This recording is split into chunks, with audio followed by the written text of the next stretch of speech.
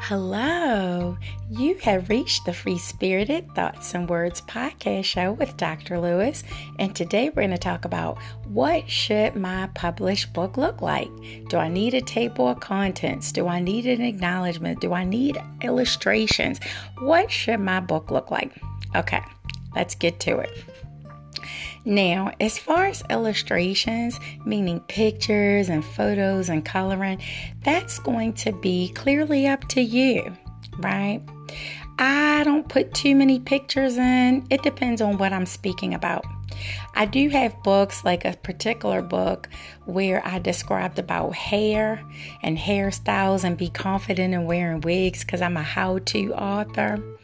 And I did have a lot of photos with me and different hairstyles to encourage my readers that anything they want to wear as far as hair, feel comfortable in it. Also, I have written books for kids, right? Where I do tend to put a little bit more art in there. In one particular book, I hired an illustrator. In another book, I used my paintings as backgrounds. And now I just try to incorporate my paintings in all of my books as a design. Something to give it oomph, right? But definitely me personally, I try to use more photos and stuff when I'm writing children's books because they tend to like to look at a lot of pictures and stuff. So yes, I would say, but again, you'll have to judge your audience and whether or not, having pictures and illustrations is appropriate. Now, looking for an illustrator and an artist who can draw that correlates with what it is that you're writing about, that's not challenging to find at all. They are everywhere. You can start with social media groups. If you go in there and do a search on illustrators for books or designers or drawers, they're all over and they're pretty reasonable, Or sometimes I've gone to people where I've read their book and I'll say, well, who did your illustrations again? Can I have that contact information? And they'll share it, But yes, that is something that you as the author will get to decide. And it's fun trying to see how you can connect the pictures with the words and everything. So yeah, but me being an abstract painter, I do tend now to connect my paintings with my words. At first I didn't do it, and then one day I was like, I want to zhuzh my book up. I wanted to look a little like brighter. I want to draw people in, and I was looking for art, and I'm like, wait a minute, I'm an abstract painter. I can do this myself, right? In fact, I'm gonna paint some art today, yes, but yeah, I like to put my own art in my book, but you can even find an abstract painter, or if you want me to produce some art, you can reach out to me and I'm here, right? I can be reached at lovetimesabilion@gmail.com, and I'd love to connect with you and come up with something abstract for your book or publishing. Next, you want to consider what acknowledgments, if any, should I add in my book? Should I give shout outs? That's all acknowledgments are shout outs. Sometimes I do and sometimes I don't. I do try in the beginning of most of my books, when I remember to, is I will explain who the book is for and what my intentions were for writing the book. And sometimes when explaining it in the book, that happens to open the door to acknowledgments and shout outs. So yes, I do love them. I think they serve a great purpose in the book, and it's nice every now and then. Really, it's nice. Most of the time, first person I give shout out is to God, and then my family and friends and who inspired me on maybe a title or chapters in the book. I do share that, right? So that's something. What else? Then it's been asked, do I have a foreword? Like someone who can co-sign that it's a great book. I haven't had that experience yet.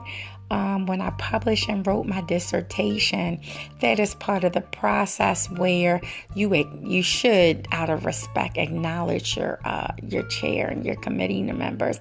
But I didn't have a forward. I haven't had that experience of someone doing that, but maybe in the future I'd like to get into that, connect with somebody, and basically they would write something incongruent with your book that supports it or says, hey, this is a good book, you should read it. It's kind of like a promotion type thing and support, and to let other readers know this is something good to read, right?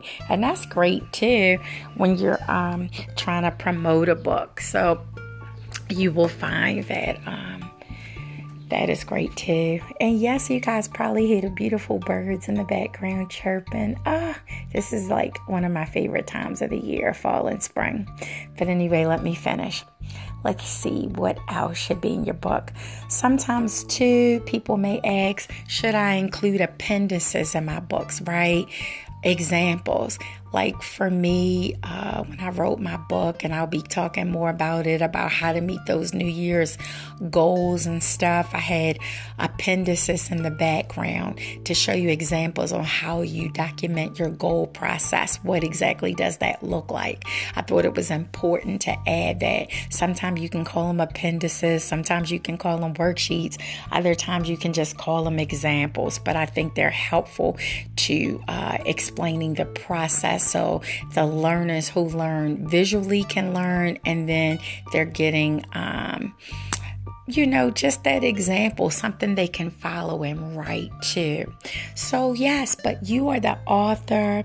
You have the ability to make your book do whatever you wanted to do, to speak to whatever audience you want to. And you can look through some other books and maybe get some ideas as well. But that's pretty much my books. I find that system works for me. I usually have a title page. I usually, again, everything I explained a few minutes ago, I have all that information in there. I have a table of contents. Now, for my table of contents, I do have, where a new chapter starts. And then you'll notice some authors will have in their table of contents subchapters. I don't do the subchapter thing, but I do try to do the table of contents, which is really, really helpful. But that's the great thing about being the creative, because whatever you want, you can do it. Or if you want to add something new and try it out. I've added poetry to my book. I've added all sorts of things to kind of, spruce it up, show my personality in my writing and publishings, okay? So good luck on writing your book. This is a very exciting time. Don't allow anybody to take that time or excitement from you. It's awesome. I just want to let you know that keep going, keep going, keep going. This is Dr. Lewis. I'm signing off. I'm proud of us, but I am so very proud of you. Take care and God bless. Bye-bye.